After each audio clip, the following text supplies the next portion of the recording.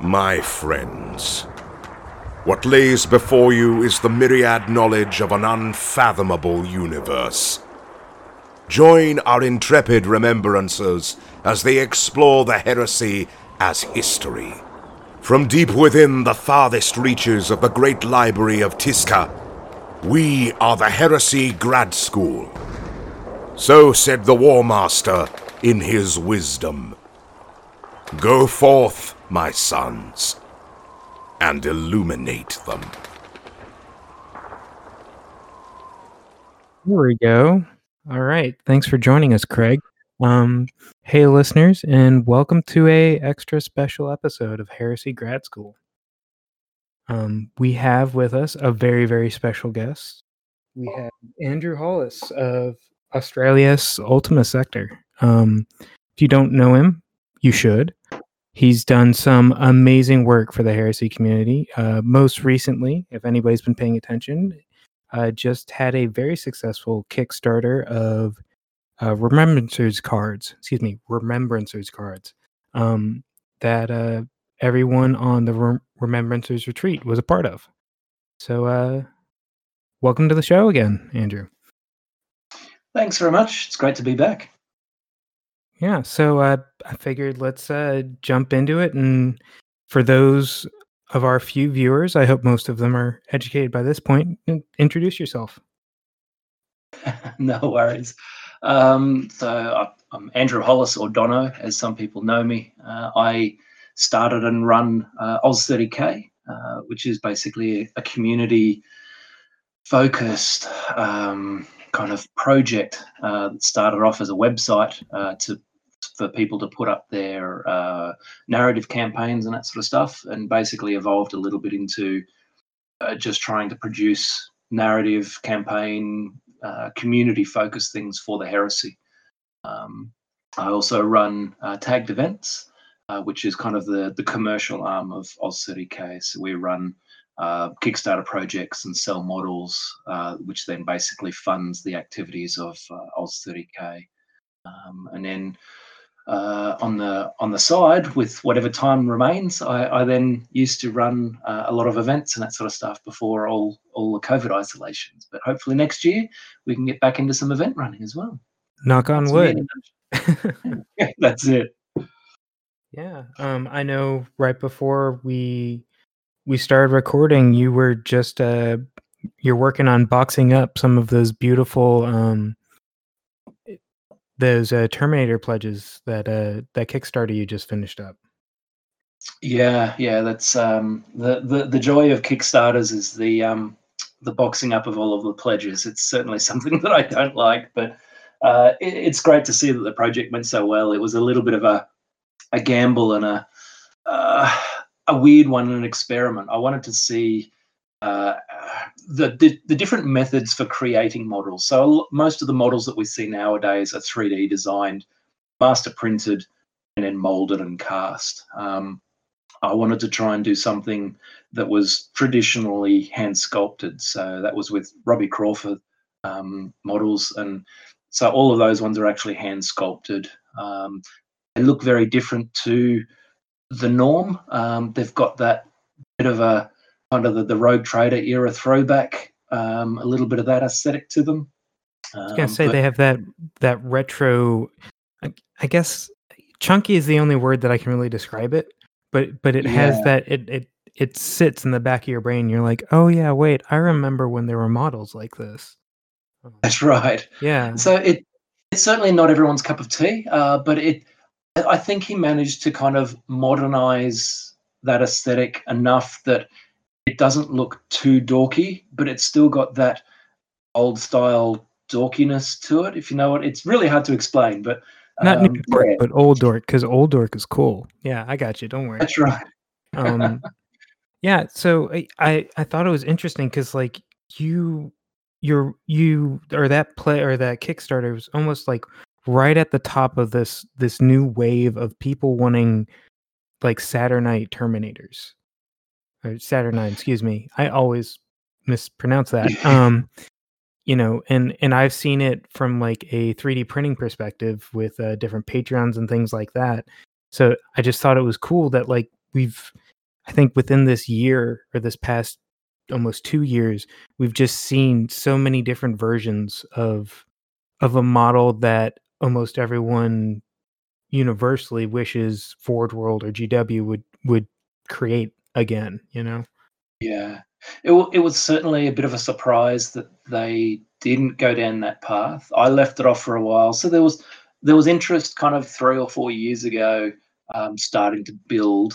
And then, of course, because these are hand sculpted, these are a long-term project. Like these took a good 6, 9 months to actually hand sculpt, and then they had to be shipped from England, and then the master molds created. So the fact that around the release time of the project, there was another 3 or 4 projects all culminating.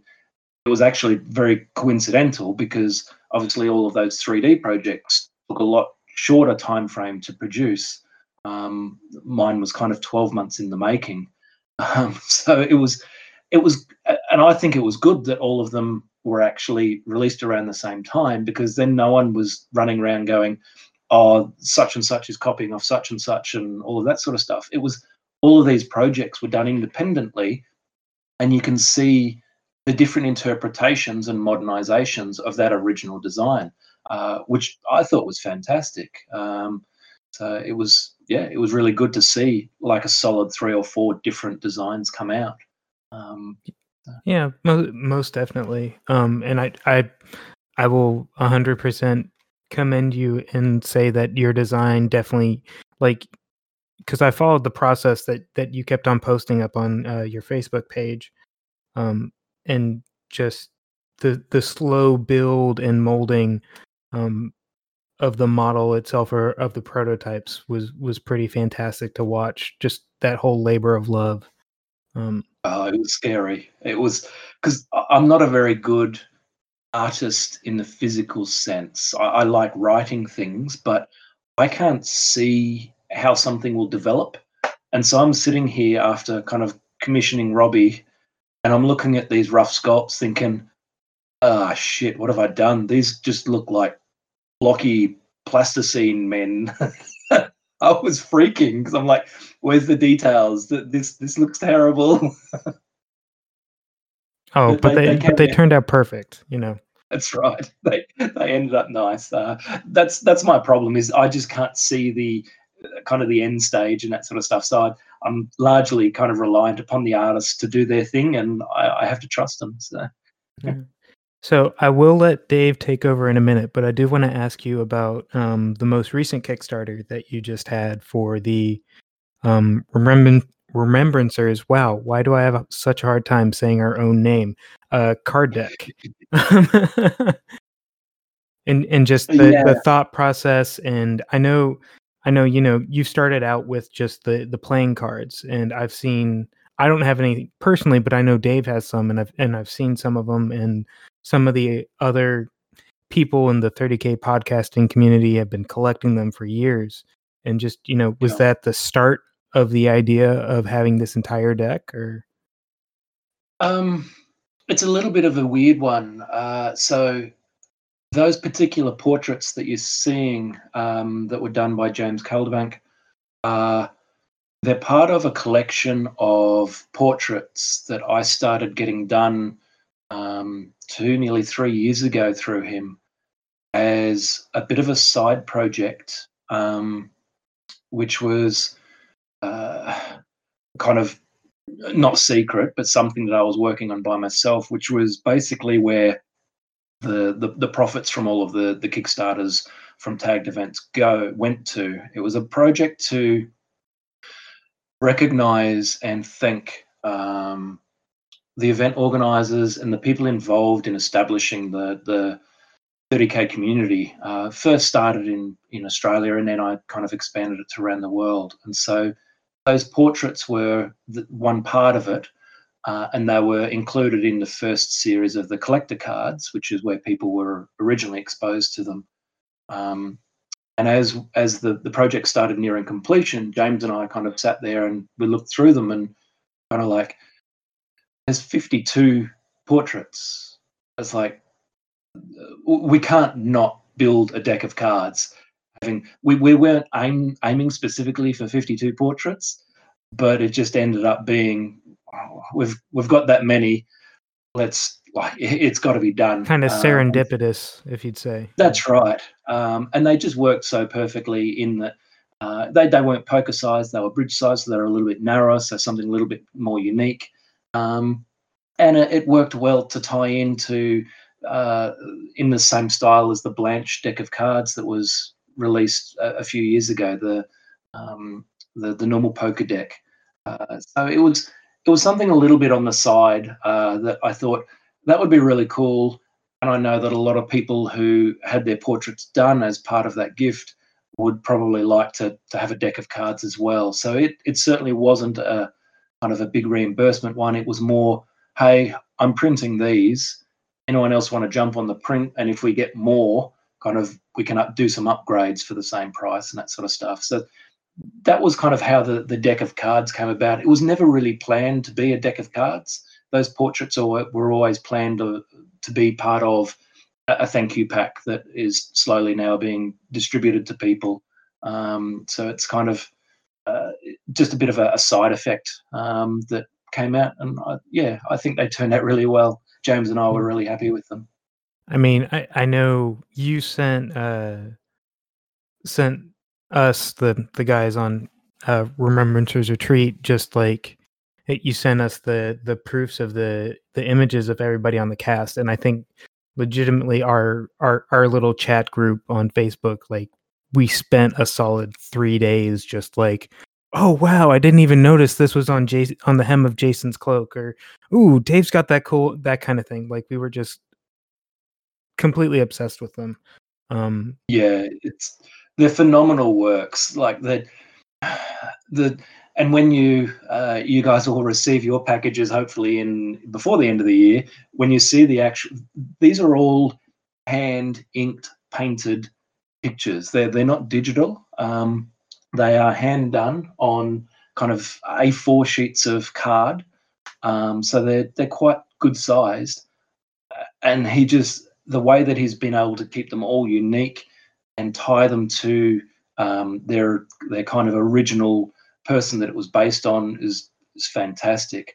I've tried to have a look through the vast bulk of them, but yeah, as I said, there's 50 plus portraits. So I'm kind of looking at them, and but I've got to try and send them out as well. So they're really, really well done. He's does excellent work.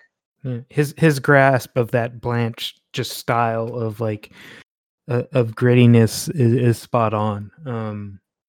And I know I just got my invoice for shipping, so I can't wait to see them. And I'm sure everybody else in the cast can't wait to see them. I know Dave and I blame Dave for this, but I got into Necromunda and I'm playing Corpse Grinders, but we've enjoyed using because you can use the Blanche cards for like special secret objectives and things like that. So like, we don't need that deck anymore. We now have a deck with us in it. Excellent. Yeah. But other than that, I think my only question for you is, when can I buy the Orc book? The Orc book is literally being printed both in the States and in the UK now. So the proof from both printers hasn't quite been done. I think they're at binding stage. As soon as they're bound, they then send me some really detailed pictures. I'll give the thumbs up, and then they will go into kind of the pre-order prints. So yeah, literally anyone who's keen for the 30k York Green book can start ordering it now. So as I mentioned, that we're now printing in the States as well to try and reduce we were losing dozens of books being shipped from the UK to the States. They were just going missing. So I do know. I do know that you were you're working on your final edits and little point adjustments for the Eldar book too, if I remember correctly. I think I saw that the other day. Yeah, the Exodites have been done as a framework. So we've kind of got all of the units that we wanted and the interactions and the rules and that sort of stuff. So we're now just trying to balance some points and kind of make sure that there aren't any terrible combinations. Like one of them came straight out was that we discovered that we'd inadvertently recreated the incubi, but 7 points cheaper, and gave them assault transports, and they were troops. So you've got like AP2, Strength 4, Initiative 6, striking at initiative in assault transports, and it's like, okay, we need to wind them back. Just a little bit. Yeah, it's things that you just don't see when you're engrossed in slowly fleshing out and developing the units. When it's a whole new kind of army list not being ported from an existing one, so you just kind of start missing, and that's why we released it as a draft, so that people straight off when they're looking at it from afar can kind of go, dude, that unit is just brutal. You need to do something about it. It's like, okay, yeah, it is. Sorry, and then you fix it up. And I will say real quick for everyone who's listening to this, I would 100% suggest buying an actual book from Andrew. But also, correct me if I'm wrong, Andrew, the rules are also free on a drive. Oh yeah, for sure. So the intent from the start was to make all of these PDFs and freely accessible PDFs. The hardcover books are literally group pre-orders.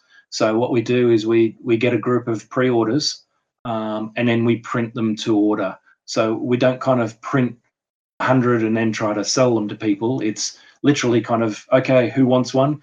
We'll gather up a group order, and then we'll print that group and then send them out to people.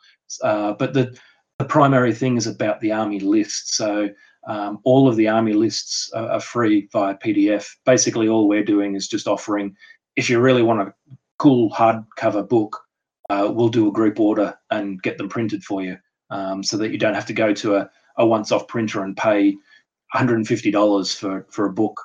We can try and kind of get them printed en masse for you. So. And let's be honest, I've always been a hard copy kind of guy. You know, you can't go wrong with a good book in your hand.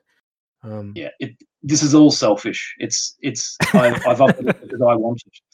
It's like, I want a hardcover book. I don't want to pay $150 for a hardcover book. Hey, who else wants one? It's like, try and get the price down. There you go. Well, I think that's it for me. I just wanted to cover your Kickstarters and what's going on with the printing and stuff like that. But I think I'm going to hand it over to Dave and Jason to kind of do some deep diving on this beautiful lore that you showed us the last couple of days. Yeah, no worries. Yeah, thanks, Pat. I mean, we sort of told Pat that he could have, a couple questions on orcs, because we weren't going to get away with Adam asking about something. But mute your audio. Don't make me. But I mean, we got to do something considering we don't pay him. Yeah, that's fair. That's fair. Got to throw him something. Let's throw him a bone. The last time we had you on, Andrew, was actually back in May. I think the episode released on May 12th. So it's been almost 4 months. And when we were talking with you last time, we did get a little peek behind the curtain on a project that you were working on with your rogue traders, specifically Gabrielle Calathetos. Did I say that right? Calathetos?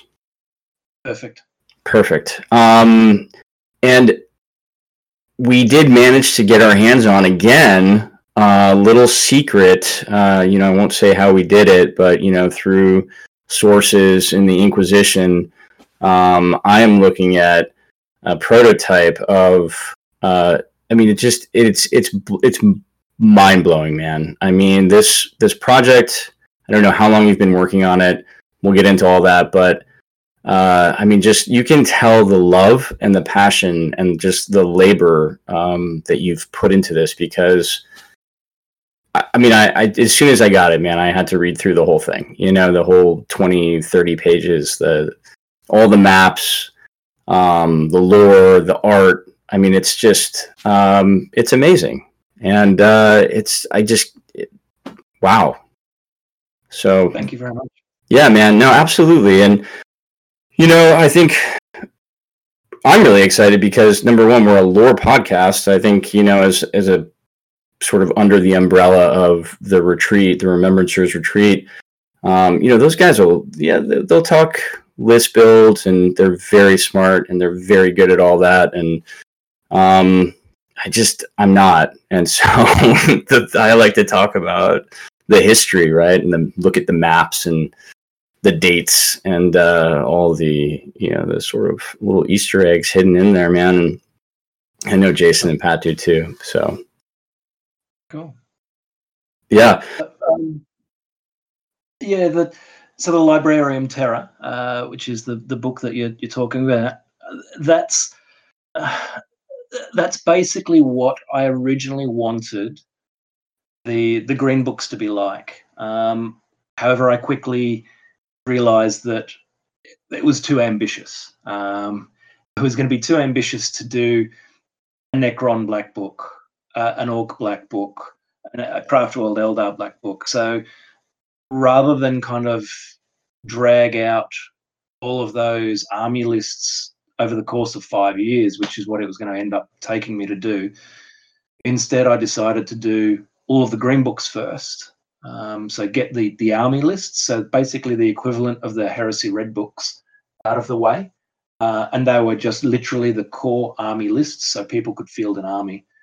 And then after that, or now that they're approaching the culmination, I'm going to start doing a series of what I've named Librarium Terra books. And they're a cross between the Black Book, the old Imperial Armor, and the Apocalypse War Zones.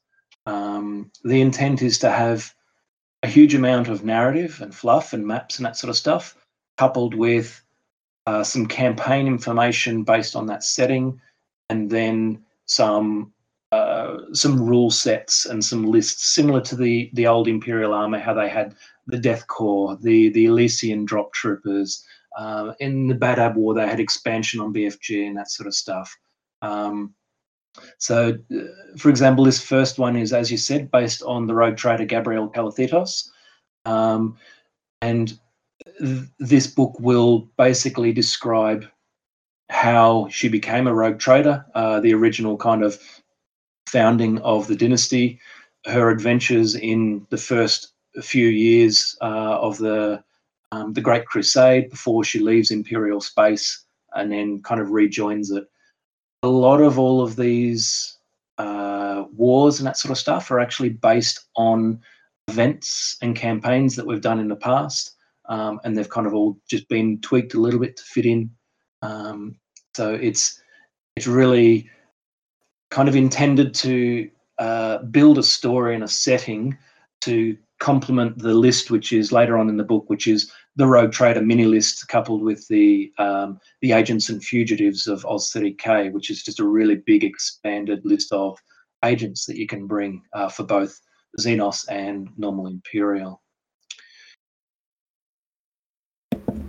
Yeah, I mean, I'm so excited about this in so many ways, man. I mean, I think you just hit on like a half dozen of them.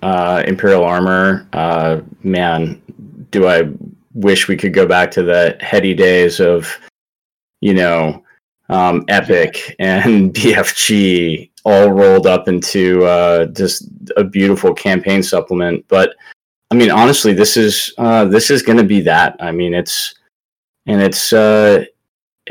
really cool that you're incorporating the community into it through sort of the games that have happened.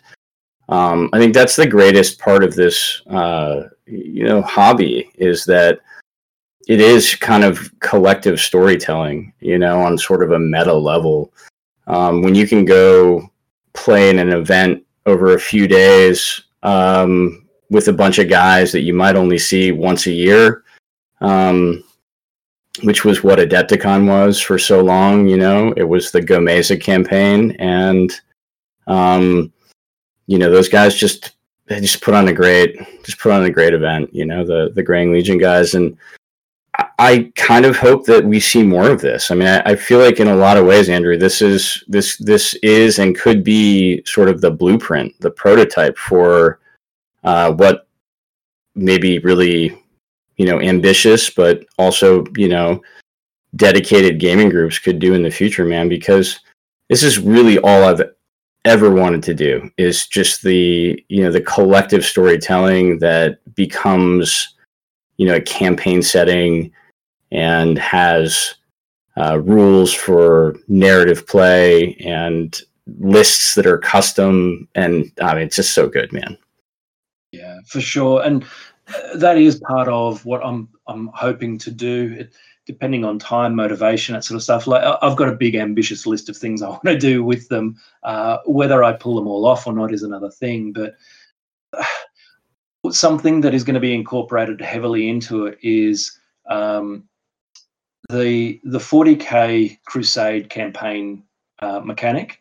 I believe is fantastic. It's something that I'm actually kind of going to be porting across to our local community group, and it'll be in the first Librarian Terror. It gives you such a light framework for campaigns, but a progressive campaign system, and it's built so that it can work with these individual campaigns so well. So, like, there will be a Gabriel Calathetos campaign supplement for the Crusade system, so it's got your own expansions and relics and that sort of stuff. You do another one for the Savage system. You then just incorporate a few different new tables and it supplements it. So that sort of campaign system works really, really well, both on its own, but also in conjunction with other more depth campaign systems that other groups might do. So that will definitely be something that will feature in the books. And there is intention to do more books, not just in the 30K setting or the Horus Heresy setting. We're looking at doing a 40K version, so basically doing a blue book, which will be all of the pre-Primaris Space Marine, just compiled into a 7th edition army list. And then building on that, we will do the same thing. There'll be a Librarian Terror series, Badab War, the Sabbath Crusade, the Apostasy. So each one of those books will kind of retell the story from a different perspective that the existing lore already has, and then it will give supplementary lists, a campaign setting, expanded rules and that sort of stuff, and go on from there. Going the other direction, the Unification Wars, that's definitely on the cards. We're going to do a yellow book for the Unification Wars, so that you get your Thunder Warriors and your Geno 5.2 and that sort of stuff, and then black books basing on the old empires and kingdoms that the Emperor took over, and those will contain the lore and the stories plus army lists and expanded rules. So very ambitious kind of range of titles, but this is my hobby type thing. I don't paint or anything, so I really enjoy writing these books. And they're certainly not going to be all smashed out in the next couple of months. So this is a very long-term project, but that's kind of the idea where we're going, in the same kind of feel that you're seeing in that first chapter of the Librarian Terror. So lots of custom maps, lots of pop-in boxes.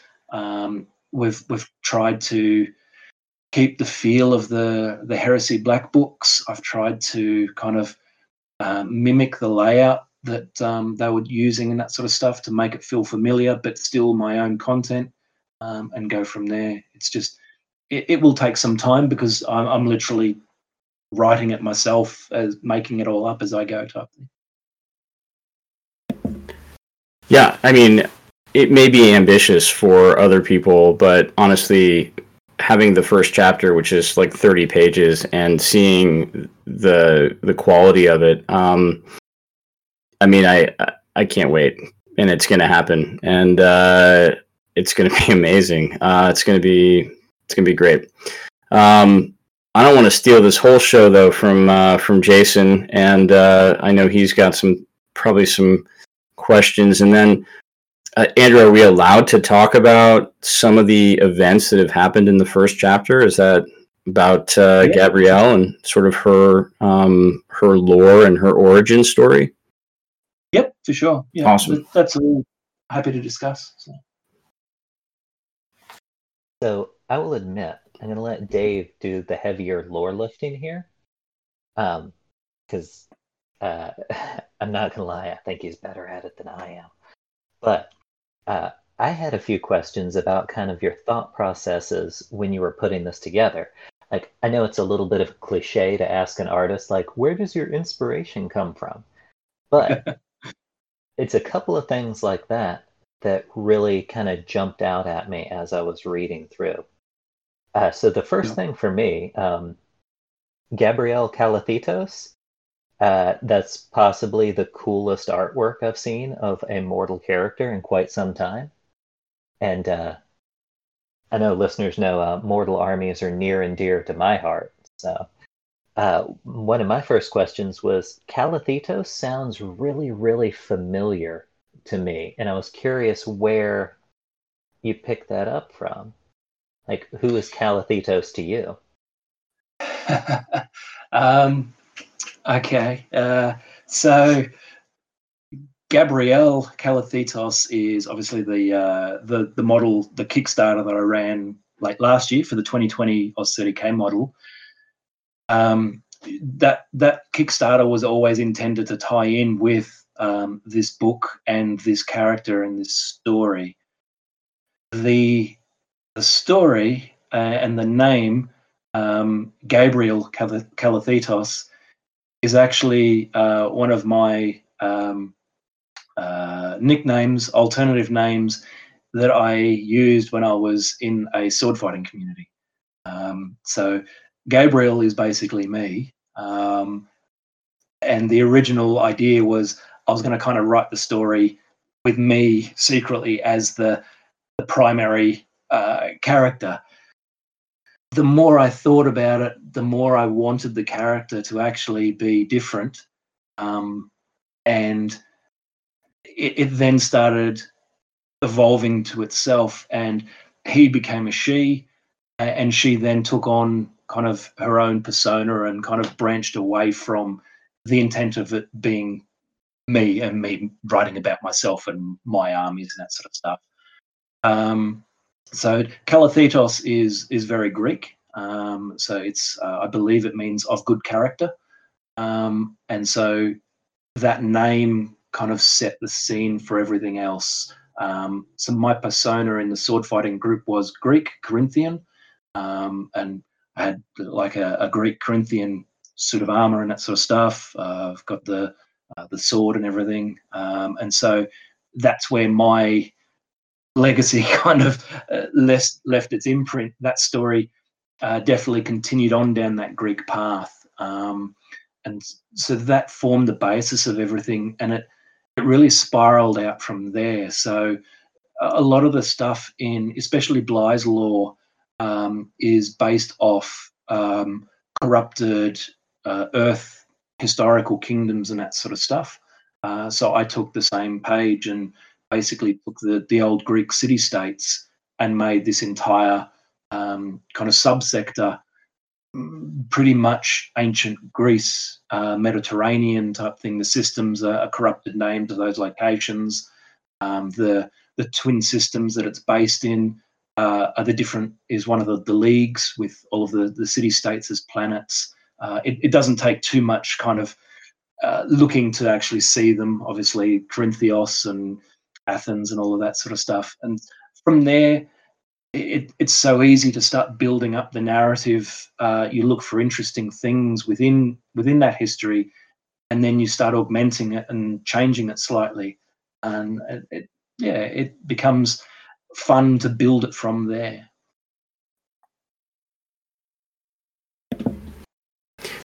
You know, Andrew, one of the things I love most about the first chapter here is not that we just kind of get introduced to Gabrielle and her story, but we also get sort of the background lore for the rogue traders. And, you know, there have been some amazing rogue trader supplements. There was an RPG that was published by Fantasy Flight Games that both Alan Bly and Andy Hoare were both very instrumental, and John French as well, were both very all instrumental in sort of developing.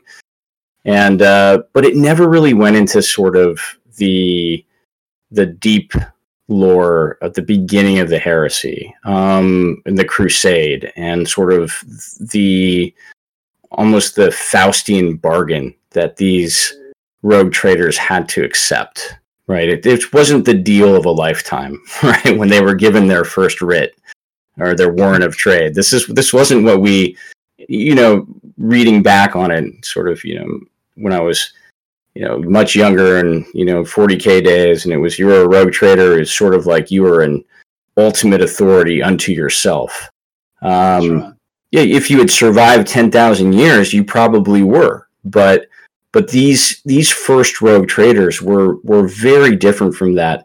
And I love the way you've laid this out. I love the way that you sort of explained how they had to take the knee and accept sort of this, really this sort of devil's bargain where either you go out ahead of the Crusade fleet, as this almost like a scout, like a picket, and you report back, or you're going to be sort of put to the sword, like any one of the other thousands of worlds that did not accept the, imperial deal from right off the beginning, So That's right. Yeah, it's certainly something that I encounter a lot with all of the projects that I'm doing in the 30K. That there's especially with the Xenos stuff as well, there's a certain amount of liberty I need to take because there's not a whole lot of established law. And I've basically got to go, well, I like this idea and I'm going to run with it. People might interpret it differently, and later on, Forge World might contradict what I've decided to go down, but so be it. To make it worthwhile, I've got to actually expand it a little bit more. So I try to find as much information as I can. So there are tidbits about the establishment of the Rogue Traders militant in the Black Books, and one of the passages there directly state that a lot of the early Rogue Traders it was the ultimatum. It was, we've taken over your world. You were the king, the general, whatever, someone of extreme influence. You can either die here or you can be useful to the new Imperium and go out and be a sacrificial lamb in front of the fleet. And if you manage to survive all of this, then yeah, you can have some spoils and you can have rewards, but a long way away from your home. You're too influential to leave in your home world because you led the insurrection against me. And so I'm not going to let you do that again, which is specifically what Gabrielle's situation was. So I really wanted to paint that picture of, yes, in 40K, rogue traders are the romanticized pirates going around. They can do anything they want, and it's people strive to become it. But in the 30K, there were some that were put in the position as a reward, but a lot of them, as you said, it was like, well, die or be this person that's going to be out in front, be our sacrificial scout that needs to do all of this work. So I wanted to kind of convey that this is not a great deal, but they're trying to make the best of a bad situation. They're alive, their people are alive, and they've got the opportunity to start a new life type thing. Well, yeah, that's a great segue to Gabrielle herself, because not everybody takes the offer, right? Some people have decided that it's better to die with, whatever honor and their sacrifice to their family and their world, than join with the Imperium. But so we meet Gabrielle in a cluster of worlds. Go ahead and lay it out for us. So Gabrielle was she's basically the general or the leader of the world of Corinthios, and so the cluster of twin systems, is basically one of the old Hellenic League gathering of city-states, and it was under control of a single kind of dictator. And then just before the Imperium arrives on the Great Crusade, each of the worlds rebel, trying to regain their autonomy again. So with the arrival of the Crusade fleet, they believe that they're kind of prayers have been answered, so to speak, because the Crusade fleet immediately starts attacking the incumbent dictator. And basically, as soon as they've secured the twin systems, the Crusade fleet then turn on the independent rebels to basically stamp them out. So they're just changing one dictator to another. And one of the things was that I tried to kind of, again, convey was that once the compliance forces had destroyed the incumbent power, they then turned on the individual generals and the rebel leaders and rounded them up. Because, again, if those individual leaders were able to lead an insurrection against a system-spanning empire, then they could do it again against the Imperium. So they didn't want those people present and in power and able to launch another insurrection in a decade's time. And so, as you said, a lot of the leaders of the different worlds decided to face execution rather than serve the Imperium. But 2 or 3 of the leaders, Gabrielle being one of them, maybe they were a little bit more cowardly. Maybe they wanted to live, but they took the knee and became a rogue trader and kind of left their system. And I think that's where the first chapter finishes, where she's just taking the knee, and kind of from there it will then kind of tell the different adventures that she'll have for the next kind of couple of decades. That's awesome, man, and absolutely not a coward. I think we learned very early on that she's kind of a badass, but we won't spoil too much. I love, though, that, you know, as the 719th Expeditionary Fleet sort of rolls up on the Delios cluster, that you've got already a Forge world, right? So this is pre-contact with Mars, but it's still a Forge world. It was when, you know, and maybe they do have contact with Mars. We're not really sure, but they certainly were settled during either the Dark Age of technology or the Age of Strife, and they're communicating with these other systems, right? These other worlds, and so the worlds are sort of this group of oligarchs, I guess you could say, you know, sort of technocracy or whatever, are asking the Forge world for material assistance in exchange for material wealth, but then also putting down the rebellion. And they sort of get down this hole of indebtedness, right, where they've just asked the Forge world for so much help that now the Forge world essentially, it's almost like a client patron relationship, right, where they've just sort of become indebted to the Forge world. And I love that it's not just the Great Crusade Expeditionary Fleet rolls up, finds an isolated world, and conquers it, right? Like there's shit going on, man, that's been going on for 10,000 years, you know? It's like, it's not like there were just isolated worlds out in the galaxy. There were very much established systems, subsectors, sometimes human Xenos empires, you know? So I just love that you added all that detail in there. It was certainly an element that I really enjoyed in some of the other books, and the kind of tidbits that they drop. They don't cover it too much in some of the black books, but they do mention that there are certainly intersystem empires that they encounter, or systems that have got the capacity to do intersystem travel. So I wanted to incorporate that one. So the Forge world that you mentioned are kind of the intermediaries between the Gabrielle's twin systems and then another one to Corwood, which is basically Macedon.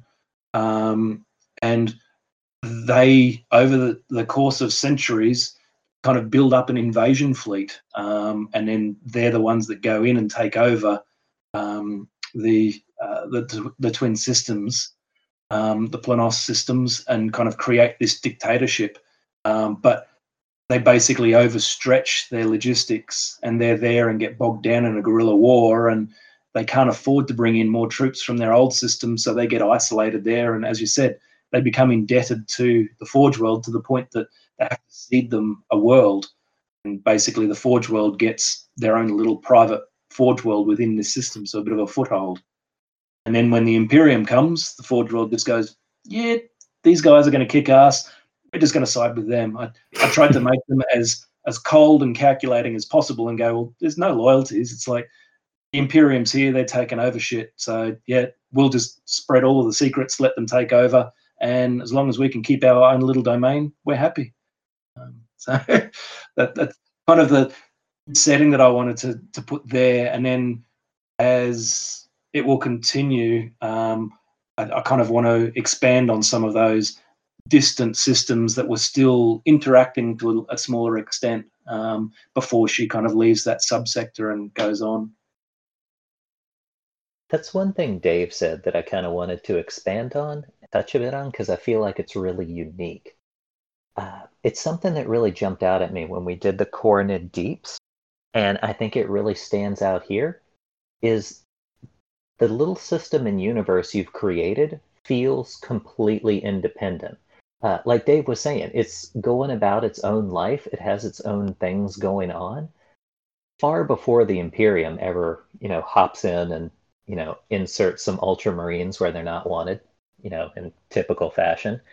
But it really feels like a living, breathing series of systems that have been, surviving and doing their own thing for decades, centuries before, because the Imperium is certainly not the center of the universe.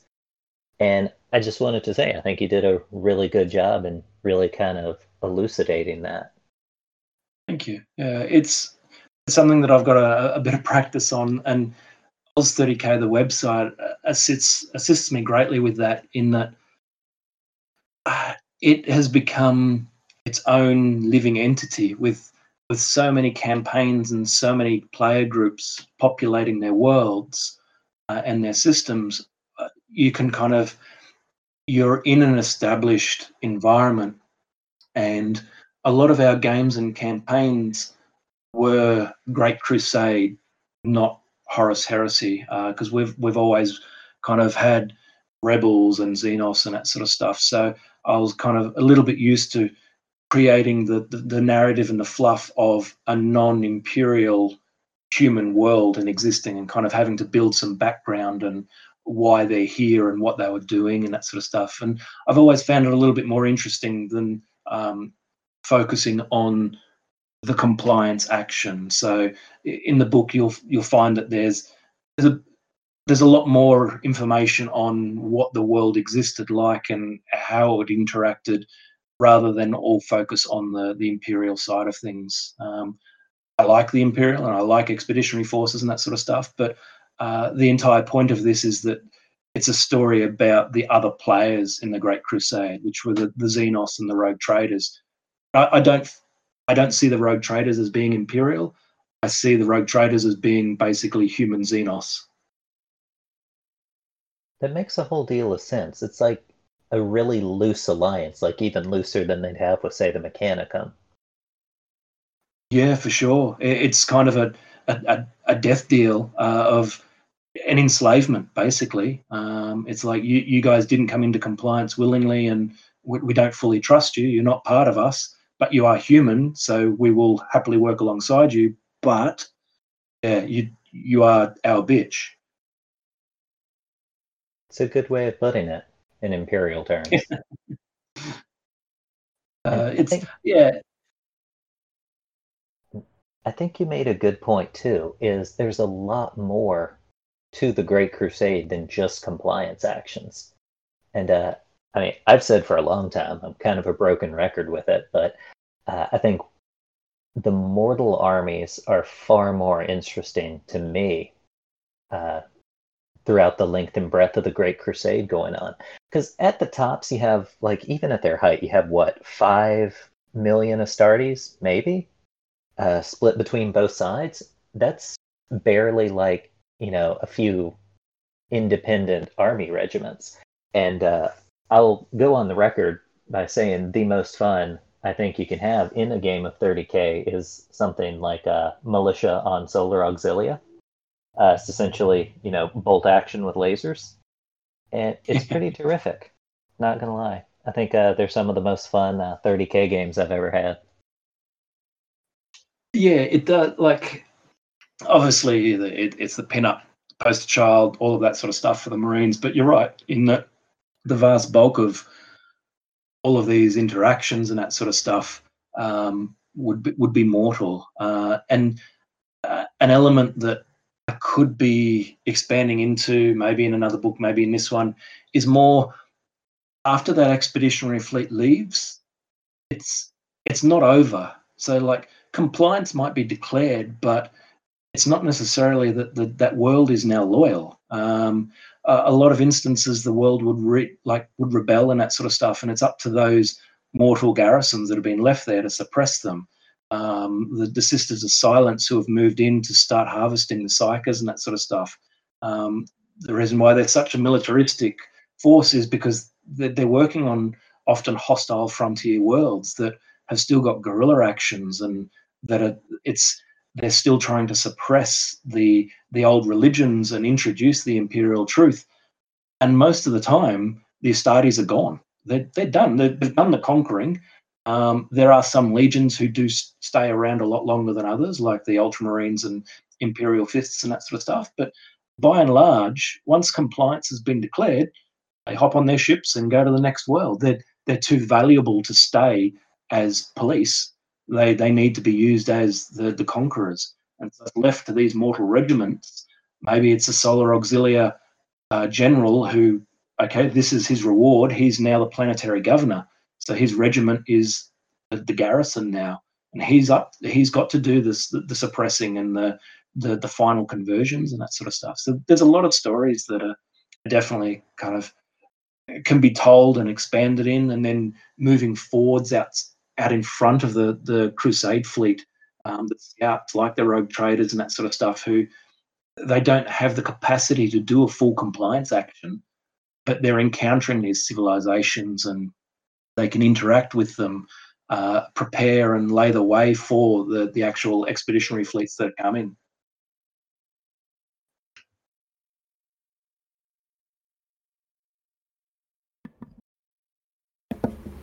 All right. Well, I feel like we've kind of taken up a lot of your time, Andrew, and I don't want to keep you on the hook for too long. I want to also give you time to tell our listeners and, you know, sort of what the next couple months or 3 months of your projects look like. What's coming to Kickstarter? What can people look forward to? But I have one question I have to ask. Okay, so the Minyark. This may be too big a spoiler, so you could just tell me that we have to wait. That's fine. I'm totally okay with that. But the Minyark, they could have been a Xenos empire that inhabited some of the ruins of these planets where Gabrielle and her kin were. I'm just gonna go out on a limb, man, but they sound a lot like robots in the 40K universe.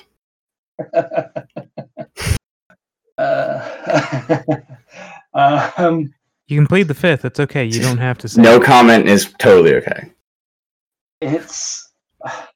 That was inserted for my own benefit. So I've got a conundrum with my own army. Like I've built a rogue trader army, and I find that I'm kind of obligated to make it Gabriel Calathetos since I've written the book and kind of made the model and that sort of stuff. However, I've got a very large 30k Necron army. I didn't want to necessarily make her allied with the Necrons, but I wanted to have her armsmen influenced by the Necrons in some way. So yeah, it's never going to be outwardly said or anything like that. We're basically leaving the worlds now, but there'll be mentions of our armsmen and their modifications and that sort of stuff. But it's basically they've hijacked and piggybacked Necron technology in a similar sense to the assassins of 40k type thing. It's like, hey, this is cool technology. We're going to try and reverse engineer it or use it however we can.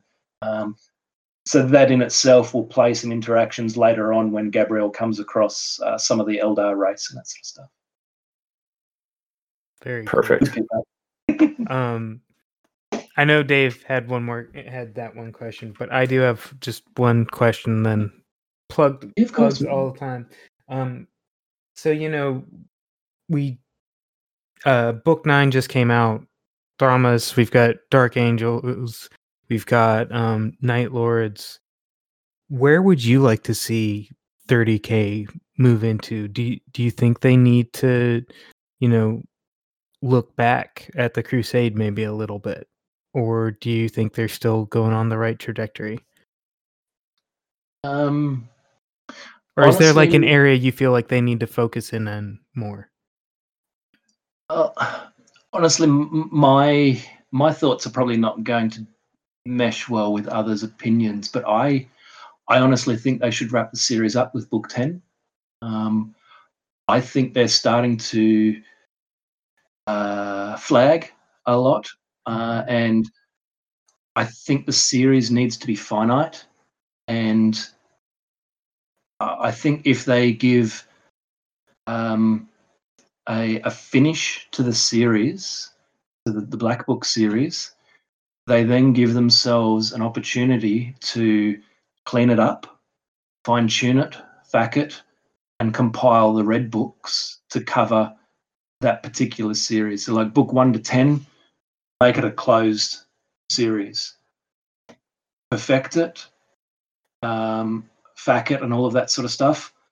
And then start looking at a new theatre, either the Great Crusade or afterwards, kind of skip forward a century or something. I've completely and utterly forgotten what you call it directly after the Heresy.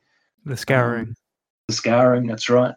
Kind of do something like that. But I know people love, what new model are we getting this week? What new model are we getting this week? But I'm not actually a fan of the ever-growing list of models that go into the army. Like you look at the Space Marine, the Astartes list now, and it's huge. It's phenomenally huge. It's too big. I think they need to kind of just close it off, and once you've got a closed arc of books, you can really kind of fine-tune them. That's my opinion. I think it would be good if they kind of just finished it off, and then if they wanted to do like a small series on Terror, then fair enough. Do a 3-book series on the War of Terror itself, or move on to a 4-book series of the Scouring, or a 5-book series of the Great Crusade. But just continually stretching this Black Book series out, I think everybody acknowledges that the quality is starting to drop a little bit, and that they're not as like they once were, for whatever reason that may be. Yeah, I think you answered my next question essentially, where I'm kind of in that same mindset with you, where maybe book 10, you throw in Dark Mechanicum stuff and do everything possible that you need to get done before Terra, and then have a 3-book series, because they're doing, and Dave sings the praises of these books, is just the Siege of Terra, that whole series that they're working through. Maybe work on 3 main, not necessarily black, you could call them black books, you can call them whatever, but just around that, and then clean it up, and maybe cleaning it up leads it into the Scouring, or maybe we take a reflection on the Great Crusade, that kind of thing. Yeah. I think they need to finalize the factions, and then nearly go into the style of the Imperial Armor and go, all right, well, here's a really cool campaign that we want to focus on. Standalone book. It's a campaign that was partway through the Horus Heresy, or it's a campaign that was in the Great Crusade, or it's a campaign that was in the Scouring. But they don't have to feel obligated to make it book 11 or book 12 or book 13. It's just have that series, have the Black Books Horus Heresy series done, and then start doing these expansions as standalones. Yeah, my opinion. No, I completely agree, Andrew. I think I'm been missing Imperial armor, and I know Forge World doesn't have the bandwidth to do all the things they're doing right now with specialist games, which, by the way, are totally amazing. I mean, what they're doing with Adeptus Titanicus and Necromunda, I mean, it's amazing. But to then be able to go and do all the Imperial armor stuff, I think maybe a bridge too far. But I would love to see them get back to that format of a literal campaign, right? Like the Siege of Vrax, right? Like the Bad App War, or a compliance type action, but really blow it out. So you've got Titan legions and Aeronautica Imperialis forces going in, Right, all those things, yeah. Yeah. But, Save me. but I feel like this community has sort of the gravitas to also bring some of that stuff to life, right? I mean, I think, barring Forge Worlds, bandwidth, I feel like this what I'm looking at right now has the gravitas to do all of that. So I just want to close by saying thank you, man. Thank you for keeping this community deep and alive. Yeah, most definitely. Yeah, it's certainly something that the community can pick up and run with. There's other groups that are doing it, like the Mournival Event Boys and that sort of stuff, and yourselves and some other UK ones and that sort of stuff. And I think people's fear of it's no longer a supported game is just misfounded. It's if you've got a stable platform like we do with 30K and they go and fine tune it, then I think that's far better than a continually evolving, changing, disrupted system.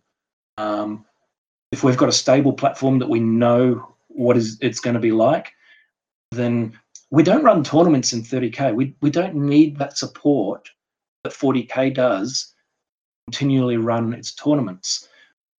The vast majority, 99.9% of events run within the 30K setting are run by community.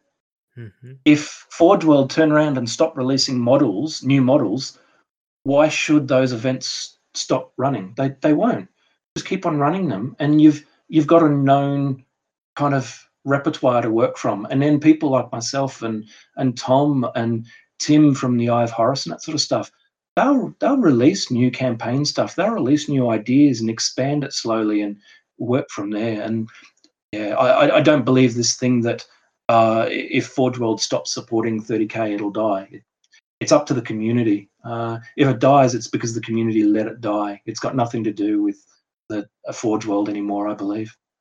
And it now feels like an old adage for 30K, but to me, 30K is never about winning. It's about the narrative.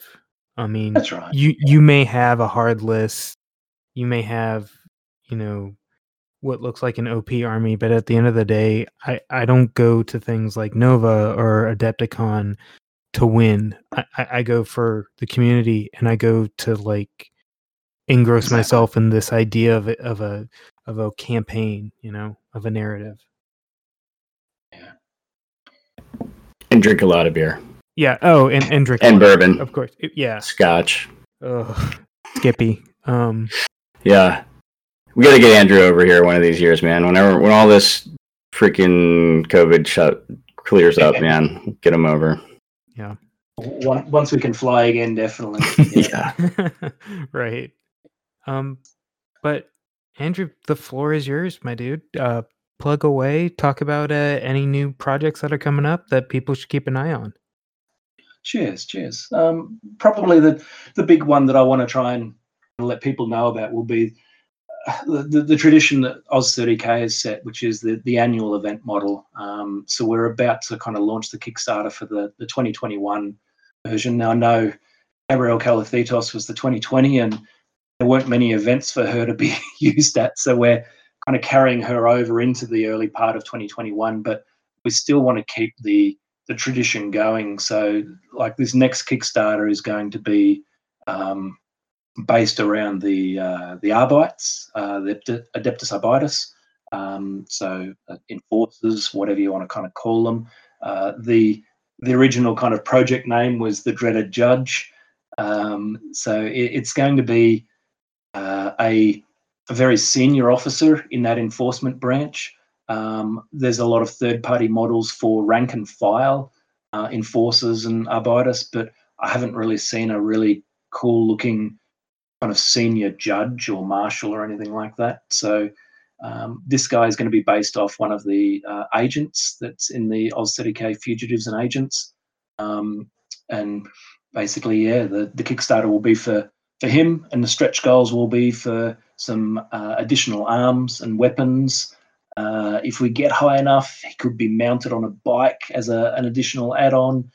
And then the enslavers from the last project were really, really popular, and people were asking about other types of Xenos. So we're going to look at kind of trying to create a tradition of, with the regular event model, to introduce a new Gribbly monster or something like that each time. So that one's also on the cards. So we're looking at launching that one around November 12th, just having some issues with Kickstarter and their identity validation system. It's a really weird, wacky system. Every time we go through a project, you got to revalidate, and every time I do, I get a different problem crop up. It's very strange, but that's kind of the very, very soon one. And something which has been probably the worst kept secret on my part because I got so excited about it is early next year, in conjunction with the yellow book that we're putting together, I'm going to do a Kickstarter for a batch of sci-fi Romans, Thunder Warriors. We're trying to keep it. Shh, that's IP. This project was a slow burn of mine that I wasn't anticipating to be ready so soon. It was with Carlos is the 3D designer who's just kicking goals with it. He's doing a phenomenal job, and he's just burning through the list of models. So the end result is we're looking at 3 separate squads of 8 individual models. So 24 unique posed models. Each squad will be armed differently, and then like a command squad of, depending on stretch goals, 1 to 6 models. So it's going to be a big project. These guys are big. They're custode size, so they're not marine size. They're big boys. I reckon, personally, I believe that Carlos has nailed the aesthetics to be like they are clearly sci-fi Roman, but they are also, it's pretty obvious what they're intending to be, but he's kept it unique and a good compromise of, we're not just going to lift the aesthetic directly off Rogue Trader and that sort of stuff. Obviously, there's legalities about that, but it's obvious what they're trying to be, and they've got their own aesthetic sitting there. So I'm really excited about that project. That's going to be a really big one. And I reckon that's going to be first quarter next year. And kind of, yeah, there's some Xenos projects like some Eldar, Exodite Eldar, and that sort of stuff. That's early kind of drawing board stuff. So. I mean, there's always orcs. I'm just putting that out there. Don't mind me. Orcs are a hard one because there's so many third-party companies that do it. With my models, I try to be careful where I go because I've got such finite resources and that sort of stuff, and Right. I've got to be careful what I pick and choose. So a lot of I've got 2 types of models that I do. So our annual model, which is often based off an agent or an idea that the last 2 models were actually done in consultation with the winner of the best narrative person at Active Heresy. So it was kind of a prize for one of our events, the annual events here. So they're kind of really unique ones.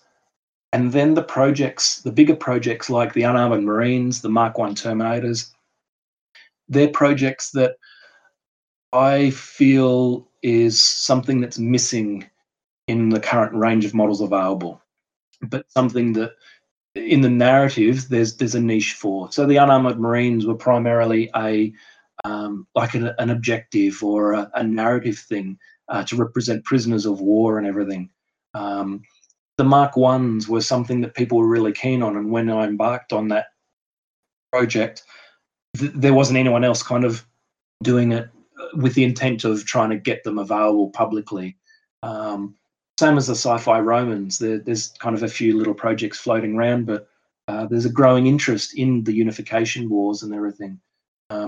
Whereas Exodite Eldar, again, no one's really doing it, but Orcs, there's a lot of people doing Orcs, so I'll be a little worried about trying to break into And that. I'm just trying to essentially be very selfish in my case. I know that there's, you've got like 500 different third-party companies that make a different type of orc, but the best thing is that you can throw all of them into an orc army and they all look like they belong there.